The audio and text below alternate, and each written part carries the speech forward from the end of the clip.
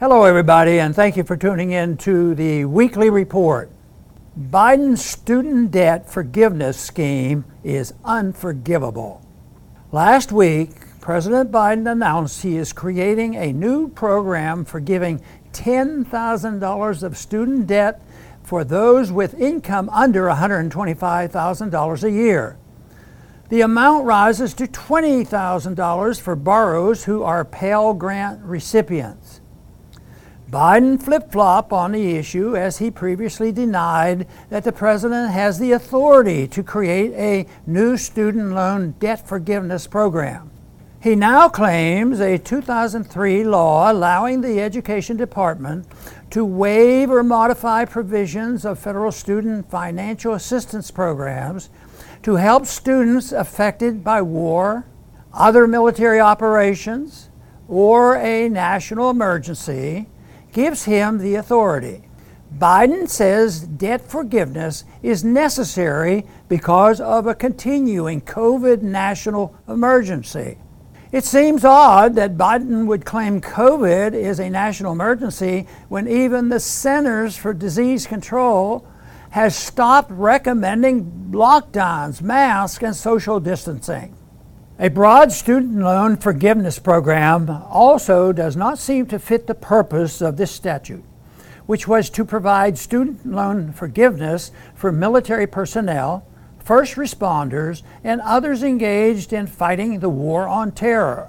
Another basis offered for the president having the power to cancel the loans is a provision in the 1965 Higher Education Act that gives the Education Department limited authority to modify or forgive student loan debt. Given the Supreme Court's recent decision narrowing the scope of a federal agency's ability to unilaterally enact major new policies based on limited grants of authority, it is a definite possibility that the courts will overturn the student loan forgiveness program. If the courts uphold the president's action, then as many of the 43 million Americans could have significant amounts or even all of their student debt forgiven. Of course, the debt does not go away. Instead, the forgiving debt will simply be added to the national debt to be paid by the taxpayers either in the form of direct taxes or the hidden inflation tax. Thus, these loans will be paid off in part by taxpayers who did not go to college, paid their own way through school, or have already paid off their student loans. Since those with college degrees tend to earn more over time than those without them, this program redistributes wealth from the lower to the higher income Americans.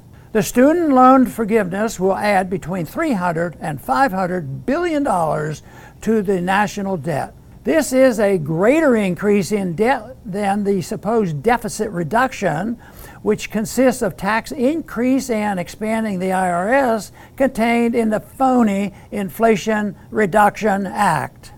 President Biden also announced he is extending the student loans program moratorium through the end of the year. Temporary federal benefits are rarely, if ever, truly temporary.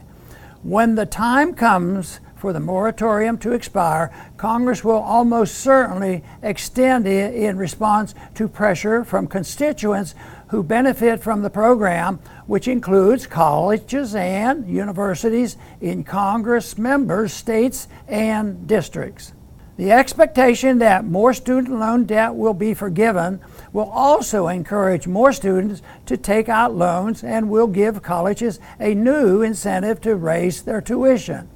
This will raise the cost of the student loan and loan forgiveness programs. Increasing debt caused by expanding student loans and loan forgiveness will increase pressure on the Federal Reserve to keep interest rates low, leading to continued price inflation and an eventual major economic crisis.